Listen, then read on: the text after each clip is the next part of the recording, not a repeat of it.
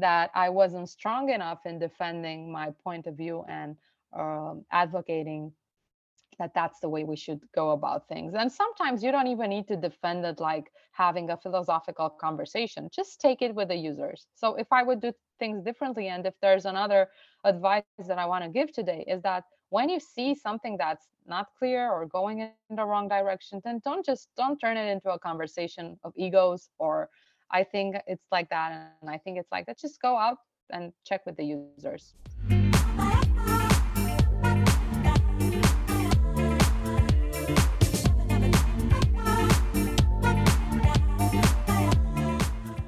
Hi, everyone, and welcome to a new episode of Honest UX Talks. As always, I'm joined by my dear Aunt Fisa, and today we will be tackling the topic that promises a lot of interesting insights. We will be discussing what goes wrong in UX projects. And although it sounds like how many things can go wrong, we will probably uncover there are so many ways in which a UX project can go wrong and so many things that can happen and crises that may emerge. So we will try to not go very deep into the problems we will be listing, but more like go broadly over them and just if some parts feel extremely juicy or we have a lot of energy to discuss them, we will do them in further episodes. But right now, we will be focusing on just listing some of the most common pitfalls or problems that may arise in a UX process and very high level understand how we could avoid them. With that being said, I will ask my dear Aunt Fisa if she wants to share anything about herself, her past week, or her work, or do you have anything interesting to share with the audience before we start discussing? Yeah, well, I think all I want to share, I mean, right now at my work, it's so busy that I hate the word busy, but it's so busy that I'm not able to do or focus on my side projects fully like I wish I would. So basically, this is now in the suspense mode. However, I've just started my email list recently, officially, because I think like, in one of the previous episodes, I was like sort of implying that I'm planning or like intending to do this, but not starting it yet officially. But now I finally did. So if you're interested in hearing about the upcoming design workshops or some events that I'll be trying to run, we'll see how it goes because the time is always a problem. Especially if you want to hear about the job board. Actually, yeah, by the way, I've started the junior UX design job board where I would just be collecting the new post or like job positions for the junior designers or internships specifically, because this is something I see is missing a lot in the market and everybody's just searching for like, yeah, seniors, but nobody's searching for juniors. So I just wanted to make sure we have a space for people to also turn into if they're looking for junior positions. And also I will be sometimes sharing there some of the tips or insights like we're doing here with Yuan actually. If you're listening to our episodes, I may sometimes also drop there some episodes, but also expand on them maybe if I have extra things to talk about on this email list. So feel free to check it out. And in the show notes, you can find the link and to sign up to this email list if you're interested. And that's it on my side. What about you, Joanna? Well, I don't have much to add right now, except that we're hosting a couple of very interesting events with Mental Design Academy in the upcoming weeks. We will be having an event around understanding inclusive design, where we will be joined by very articulate voices in the industry to understand and unpack what inclusive design is and how we can strive for it in our UX projects. And then we will be having an event where we'll talk about AR, VR, and designing for the emerging technologies and so on.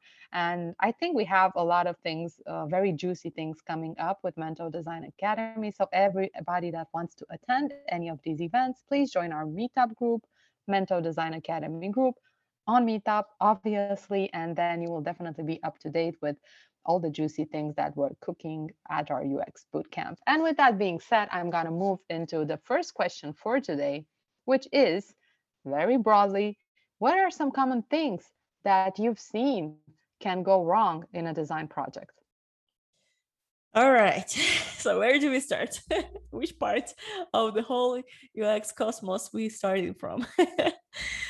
Okay. When I was thinking about this topic, to be honest, I could come up with a bunch of problems or things that could go wrong in different contexts, freelance context and like working in bigger companies contexts. So each of those could be separate discussion, just a disclaimer here, but I would like name some of the things which I personally struggled from as I was working on different projects, and thus some of the things that I can also come up with the use case and explain why it was, a problem, a real problem. So first thing first, since I was doing a lot of freelance work, and since it was literally my first full-time job, so to say, freelancing as a designer, I did most of the things alone, right? So as a freelancer, you sometimes are like an extra resource joining the team, established team, or maybe like a new team, basically.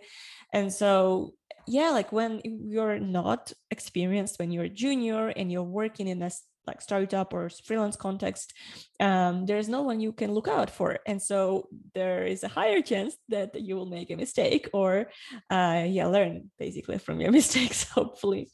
So one of the things which I've seen a lot happened in the beginning of my career was like many people I think are doing, is starting from the idea, not from the problem. So there is the statistics, which is, I believe, is the most recent statistics, because they're doing like the recalculations every year. So if I'm not mistaken, in 2020, there was the statistic that the biggest number one problem why most of the products or startups failed in the first 5 years is because there was no product market fit.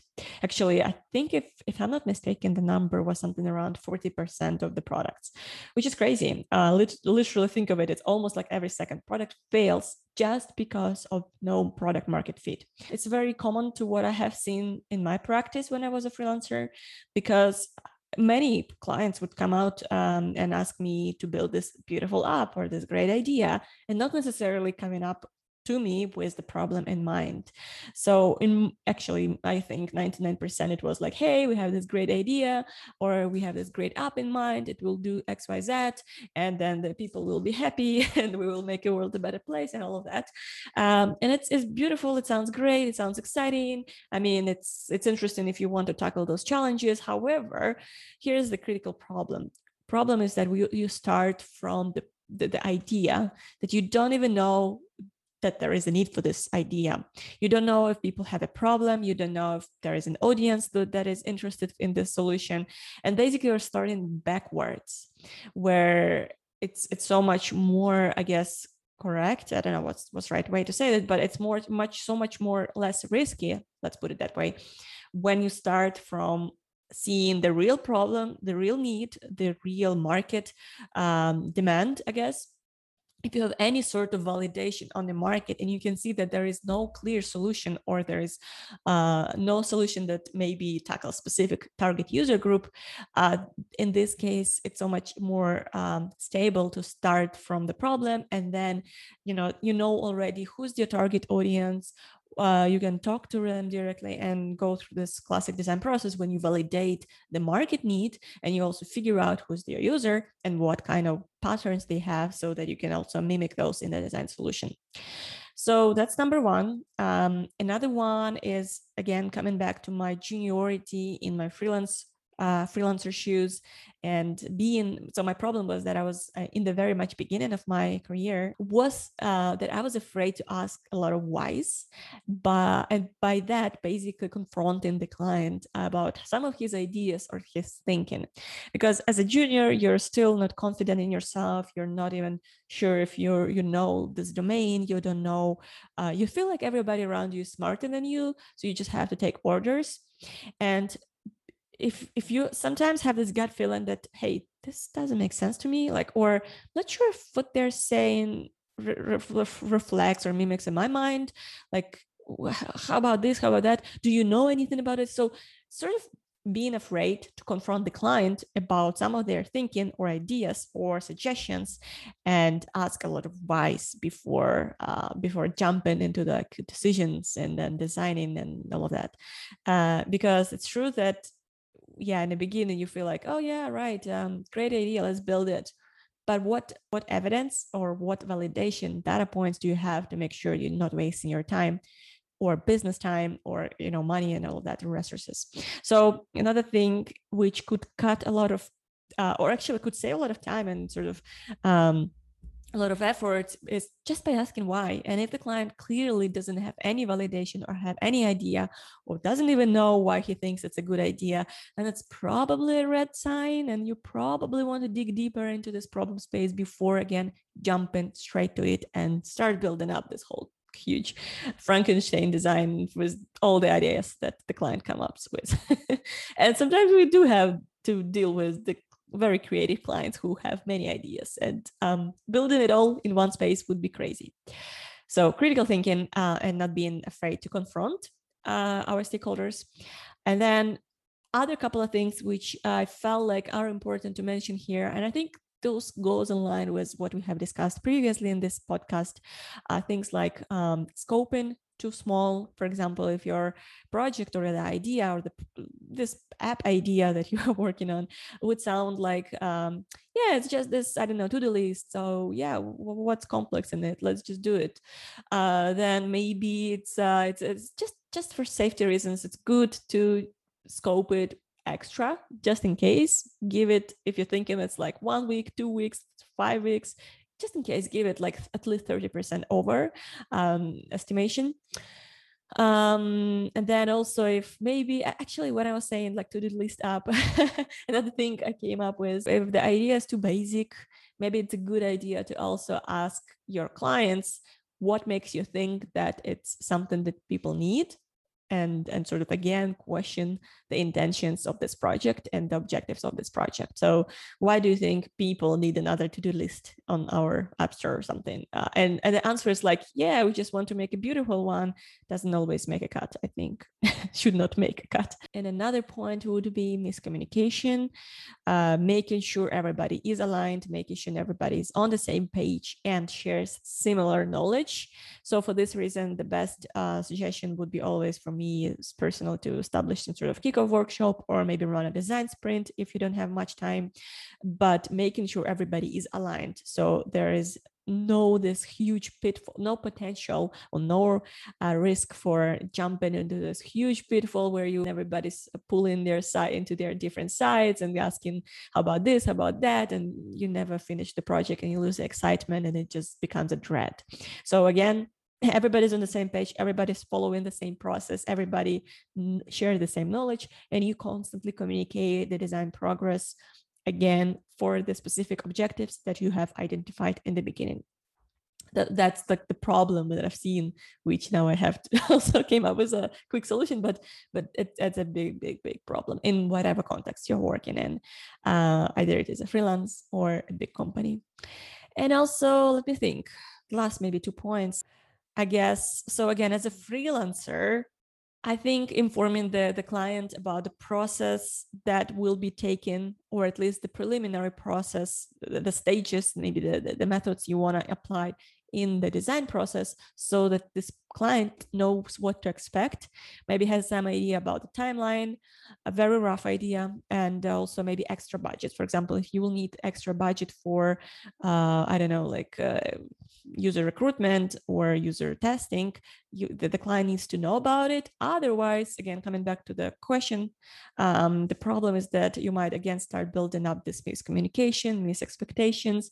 If you don't have a trust in your team, if your client thinks like you're just wasting the time and resources and not speaking up what you're doing and why, this can all contribute to miscommunication and then to lack of trust, and then the whole process could actually go in vain. So that's a big risk that you have to always try to make sure to prevent. And maybe the very last point, which could go wrong for me personally, it went really wrong. And I mean, by saying wrong, I'm saying that the project basically failed, or project was launched, but then it didn't work out, right? So another thing which contributed to this problem was that me not protecting my boundaries. So for example, if the client would be super excited to work, and then I'll constantly ask to do another last thing, and sometimes it would be taken to the night, and so at the night I would have to make another last thing. very classic story. I know many people are going through this. I went through it as well, and sort of not protecting my boundaries, that led for me to overworking, that led for me to over sort of burning out. And then the project was just a dread where you were not in control, where you were taking orders, when you saw that the project is the complete well, not a good project, so to say. As you could see that the project was just going like it's a waste of time. Everything you're doing does not make any sense. Altogether, the project does not just work.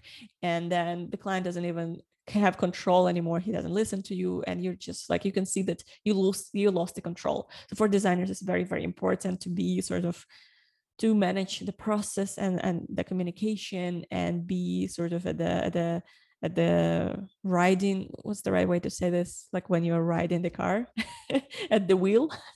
I don't know, manage the wheel. What's the right way? I don't know. I think it's in the driver's seat. Driver's seat, yes, I like it. And another nice way to say this, I think I heard it somewhere from our team colleagues. They were saying like, oh, I don't want to be the backseat driver. So it's when there is the stakeholder who's giving you orders and controls what you're doing. Again, it's important that you're driving this to sit. Yeah. How about your points? I'm sure you have a lot more to add.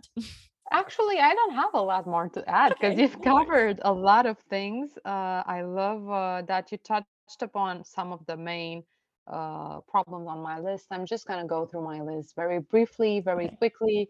Definitely the one that you started with, like solving, not having product market fit, which means solving the wrong problem or solving no problem at all, which is also very tightly connected to starting from the solution. So I see this again and again, people who just have an idea and then they search for the problem that that idea solves. And it's just sometimes, I don't know, sometimes it may work, sometimes it may be a good product, sometimes some people have intuition that's good, but most of the times it will like probably fail terribly. So focus on understanding the problem you are trying to solve and make sure that it's a real problem, and avoid starting from the solution. Just choose a problem space that you want to explore and then go in with an open mind and not very attached to any particular um, idea that you already have. And this leads into my second point that I wanted to make for this list is that you can have wrong research. And I think that wrong research can put you on the wrong path to wrong outputs and wrong outcomes. So I think that it's critical that you invest in having like deep, well thought research activities and a deep understanding of all the insights that you uncover through research. And so take this stage very seriously because otherwise it can impact your product negatively and you can definitely fail. And I know that Jared Spool says something that I really stand by. Um, Bad research is worse than no research at all.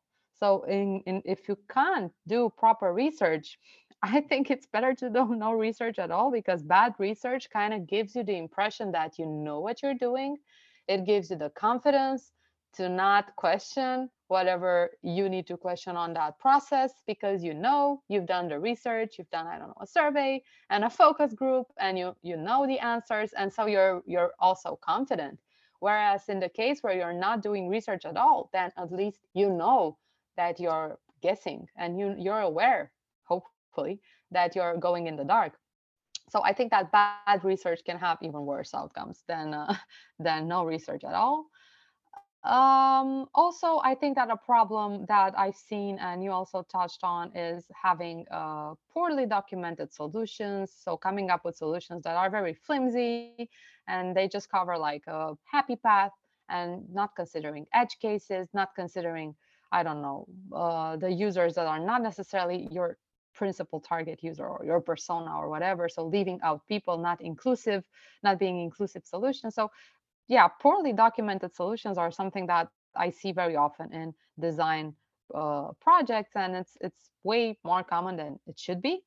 And the last point I want to make is that sometimes there is no process, and that definitely can't lead to anything good. So if you're just rambling, going from running from one point to another without any direction, without being intentional about the things you're solving at every point, about the questions you're answering at every point, then if you don't have intent, you're just going to be, I don't know, going like a blind man from one point to another, not knowing what's happening. And it leads to what you described, like losing control of the project. And that's really dark when it happens. And it's unfortunately, again, way more common than you would expect it to be. And so, yeah, I think my next question was, what can we do as designers to avoid these common pitfalls? But somehow, when we were listing them, we were also talking about the advice that, so for Yeah. example, in the case of starting from a real problem, it means like doing real research and going in with curiosity and an open mind, like a blank slate, not without like knowing the answers already and feeling extremely confident about your solution without having the research done. So on some things we've touched. Is anything else? Is there Mhm. anything else that comes to your mind in terms of what designers should be doing to avoid some of the most common pitfalls or the ones that are now top of mind for you? Yeah. Well, I mean, we can still list them down. So to so to sort of have like a checklist or bullet points so people could kind of write it down if needed. I think again, like you were saying, like again, starting from the problem, making sure everybody's aligned on the team. So make sure you have any sort of workshops or kickoff workshops or design sprints, or maybe even lightning design jams. Any sort of workshop, could be custom, could be already existing workshops that you can just plug and play in your context. So those are two critical things, right? Another one, as I already mentioned, is making sure you're not afraid to ask a lot of whys. And even if you're feeling like your role is very, very, very minor, maybe you're junior designer sitting with many smart people in the room, still, if you feel like something doesn't stick well with you, at least try asking why. Like just when somebody's making a statement and you feel like it's not something you would expect to do, maybe just ask like, why do you think it makes sense, or why do you think it's a good idea, or what are the proofs that we have in order to make sure it's something right for us to work on. So that's again another list point that I kind of brought up earlier, and another 2 points actually, which I've come up with right now, were to use the checklist, I guess, to make sure that you are designing for all those use cases. And you don't miss out on anything, because it's true that design is it can go crazy. You can work on so many different things, starting from, okay, what's the process, what are the stages, okay, what are the data we're looking for, and how do we use this data to inform our design decisions. But then as you start designing, then you have to design for so many use cases, right? You need to already say, like we discussed it previously in the past episodes, like you would have to make sure it's accessible. You design for inclusion, you also design for, I don't know, localization, and then you have different breakpoints, and then it has edge cases, and I don't know, error cases, etc., etc. So you have to, maybe it's helpful to have this checklist before you even start planning it, because as you start planning it and you see all the things that you still have to think about in front of you, that makes it a bit easier for you to plan and to really understand the complexity of the project that you're getting into. So also communicate in this checklist, if possible, to call it checklist, to your clients or to your stakeholders, so they are also aware of the whole complexity of it. Of course, sometimes you would have to negotiate about some of the things. Maybe you don't have time for everything. Maybe you need it for tomorrow, as always. So you can actually figure out the stages of doing it, but you need to make sure your client knows about all of those things, or the client or the team knows about all of the things that goes into the process. Otherwise, you're designing for at least some mistakes or some small fails. So, and actually the other point which comes out from this one is to make sure you're still doing your planning. I really do not recommend jumping into projects thinking that we will figure it out on the go, we will somehow manage it, we will kind of adjust as we go.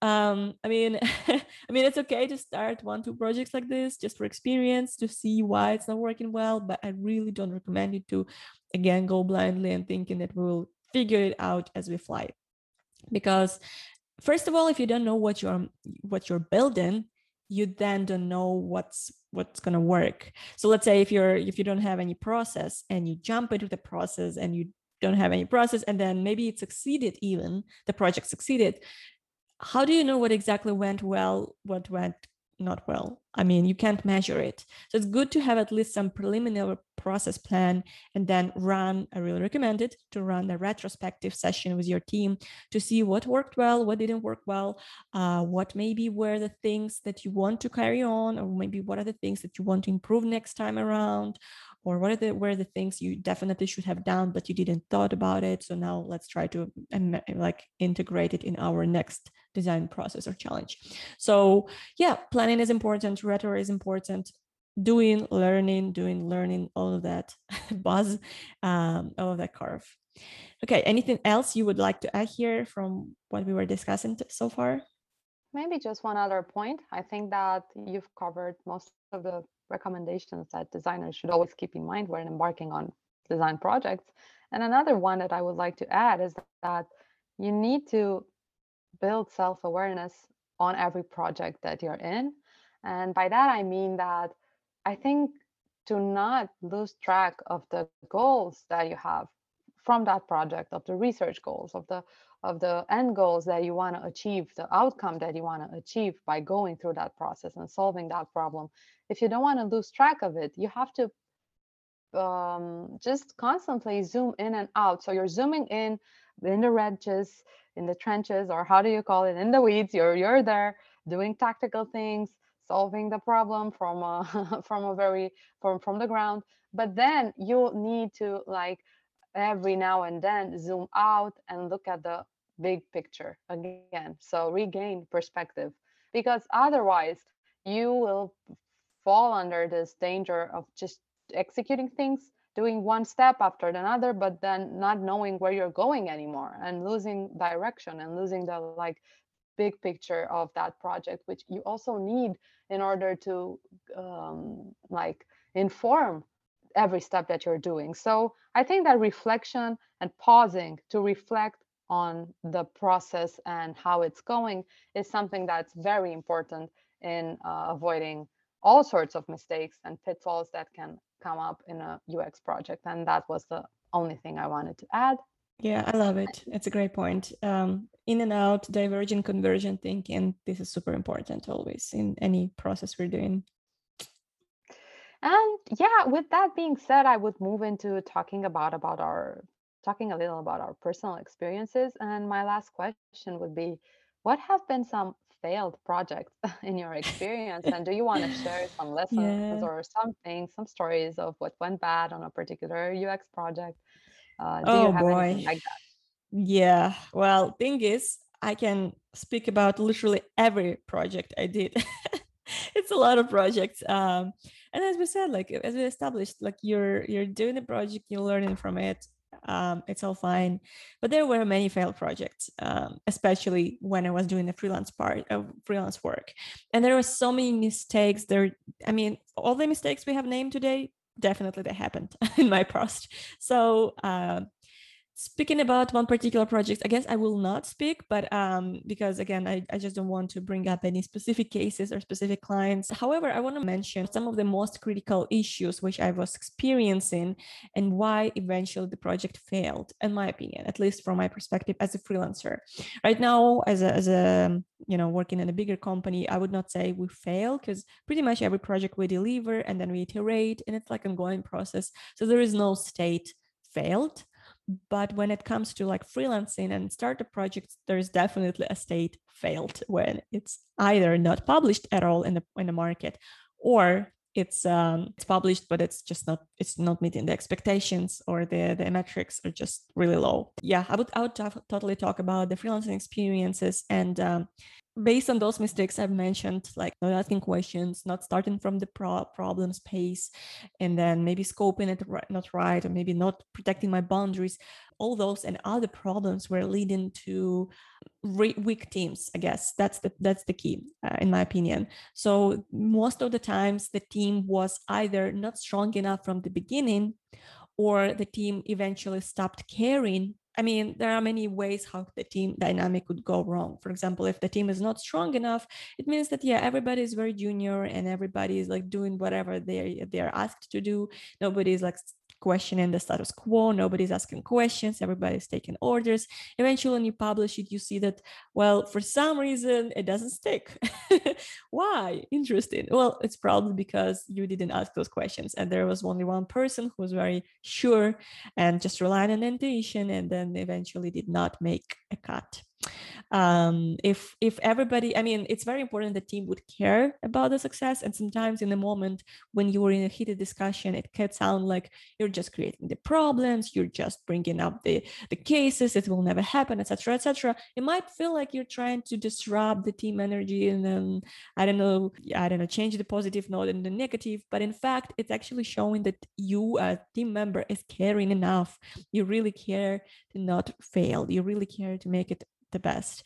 And so even if there is this hard people who are challenging your decisions, your thinking, it's sometimes a good thing, because if everybody's agreeable and just, not even asking questions, then most likely, well, it's not going to fly, because every project would have different perspectives, different edge cases, different situations. And if nobody's thinking about those situations while you're designing for this, like you mentioned earlier, success path, which is like not always happening. And so it's not very considerate and inclusive, so to say.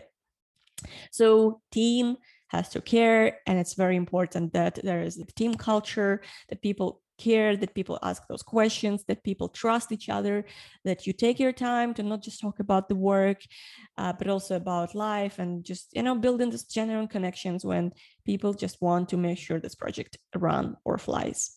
Otherwise, yeah, most of the times, basically most of the projects I was in that didn't fly were either not enough team players or not strong team players, or people just didn't care, they just wanted to get paid and that's it. And then as you publish it, you can see that well, things were thought through very poorly. Or yeah, even if the team is strong, there has to be this motivation and encouragement inside of the team, because sometimes you'll have to go through hardships, and sometimes, there is maybe no investment, or maybe there is, I don't know, there's another critical problem, you're tired of all the problems and you can't. If people are here to support you and like keep each other up, it might work out, but it's hard, especially in the beginning of any start project. And so the team is, I'm bringing up the word team all over and over again, but I feel like from all the experience I had in the past, when my projects failed, it was all because of the team. It's either the team is not strong enough, or the team does not care, or the team does not have any more motivation to keep it up, so it's just naturally came to the dead end. Yeah. Do you have anything to talk about, maybe from the bigger company perspective?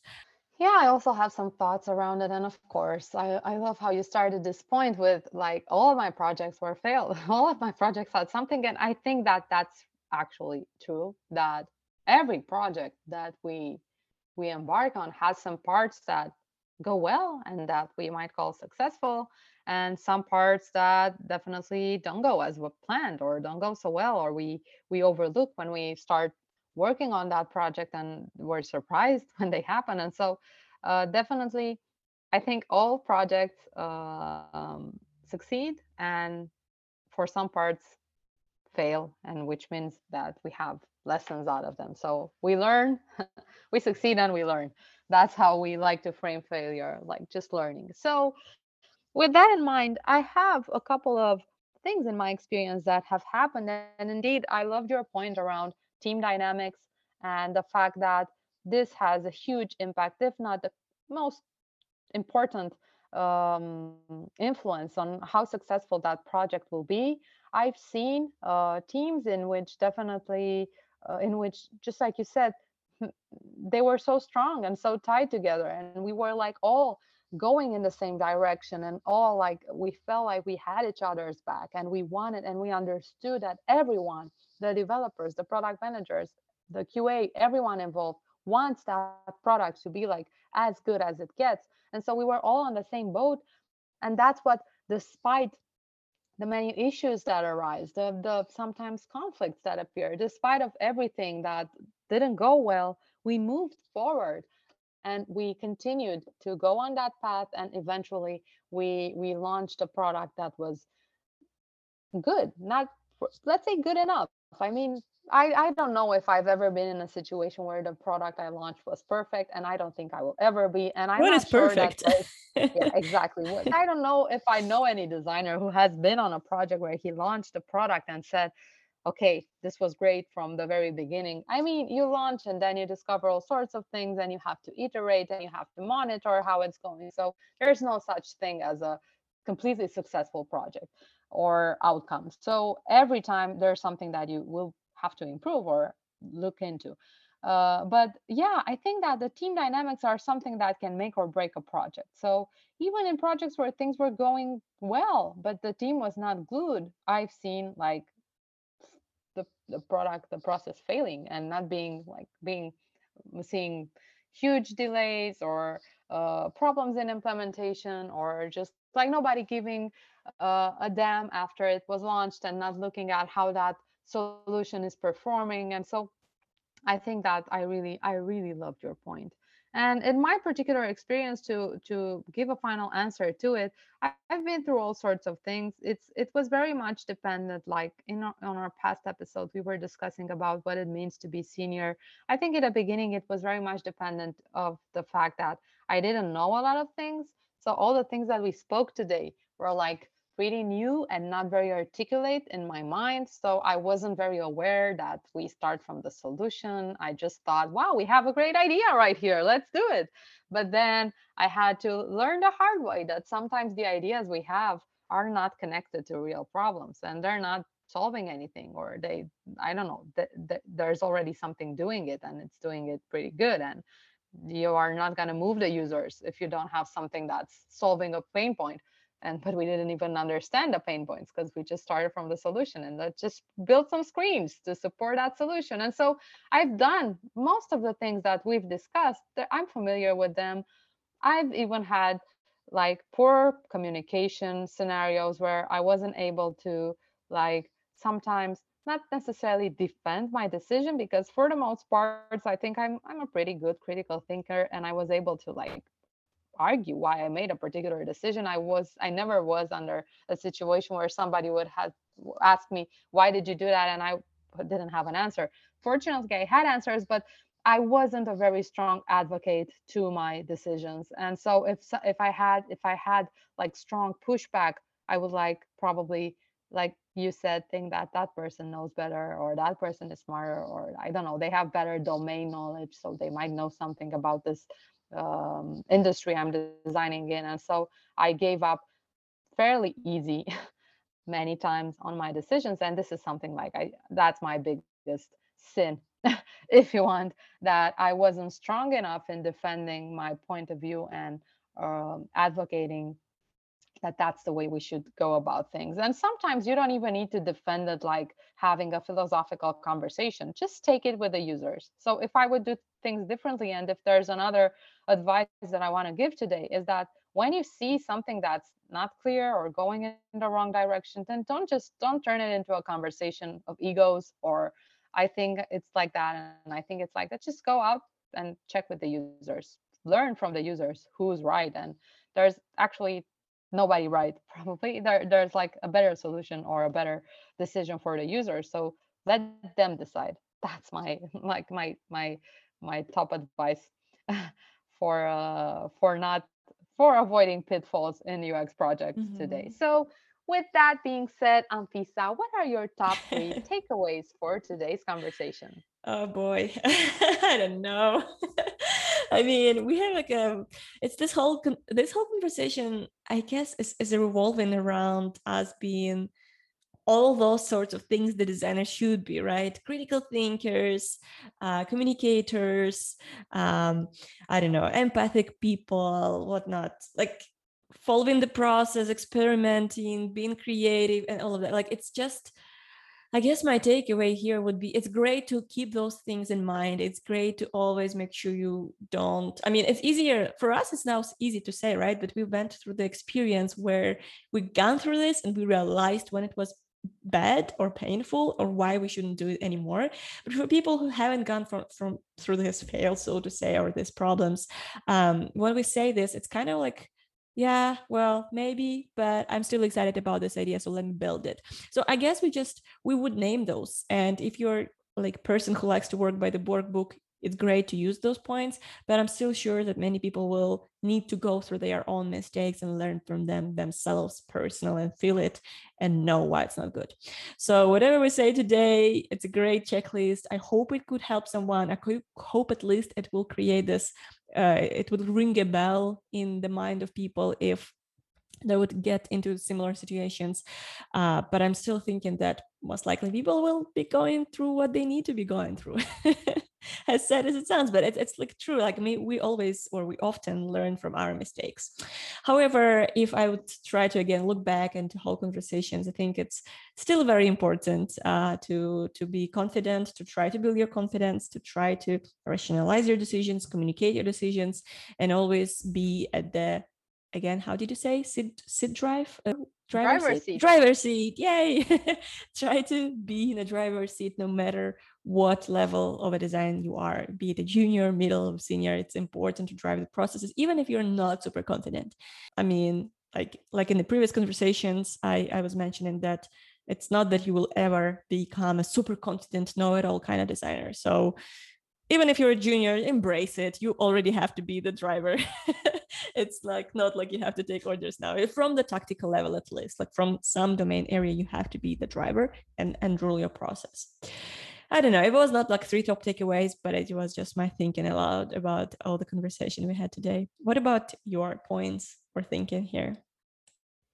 I want to circle back to a point that you made around asking a lot of whys. I think that this is like the number one rule of avoiding pitfalls in UX projects. So if I am to say, to choose one thing that Nice. I feel is fundamental, is like asking questions. And that can go extremely divergent and broad. And it means asking questions to the business stakeholders, to the client, and then of course asking your users why, and asking why again and again, like the why laddering, 5 whys and so on technique. So ask questions.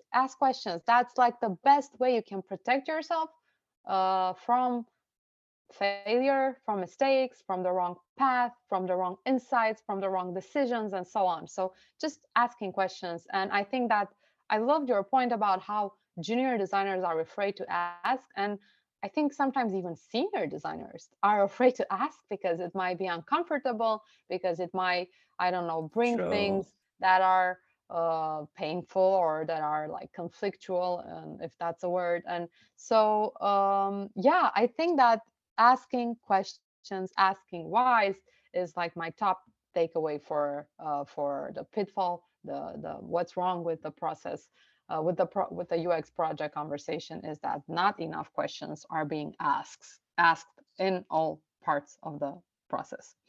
And Yes. that's one thing. I think that I also want to restate the thing that happens way too often, and I think that industry has been talking about it for a long time already. People start from the solution, they don't start from the problem, they don't spend enough time and with thoroughly understanding the problem. They just have an idea, and that's how they think that they're going to build the next successful product and the next successful startup, and they just have like an idea, when in fact I think it's way more viable and effective if you start by choosing a problem space that you want to go into and that you want to understand and unpack and deconstruct and essentially discover. That's why it's called discovery. So choose a problem to solve, or a problem, a question that you have around a problem, and then go explore that, and not just how I could put this idea I have into something tangible and launch it as a product. I think that's a very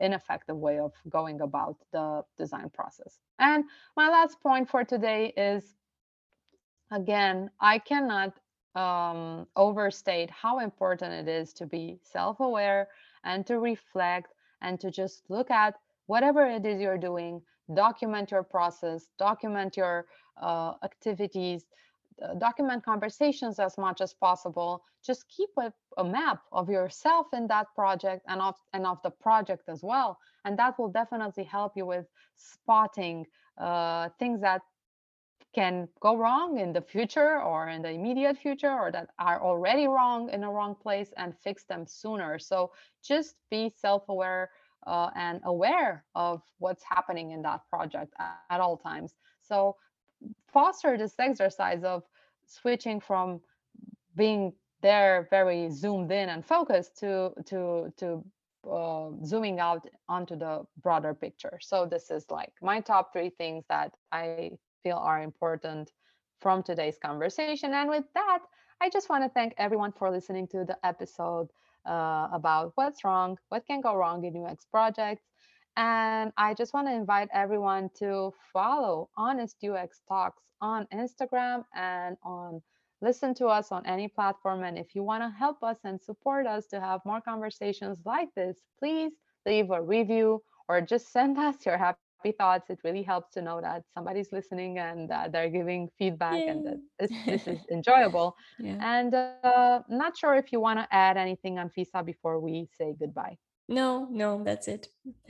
Okay, so in that case, thank you everyone for listening. Check out our other episodes. We have a lot of interesting and honest UX talks Yay. on our podcast history. And yeah. And if you have more questions, just DM us. We are definitely interested in tackling real world problems. So DM us your problem and we will tackle it in the next episodes. Wonderful. Okay. Okay, cool. Thank you so much. Bye. Bye, everyone.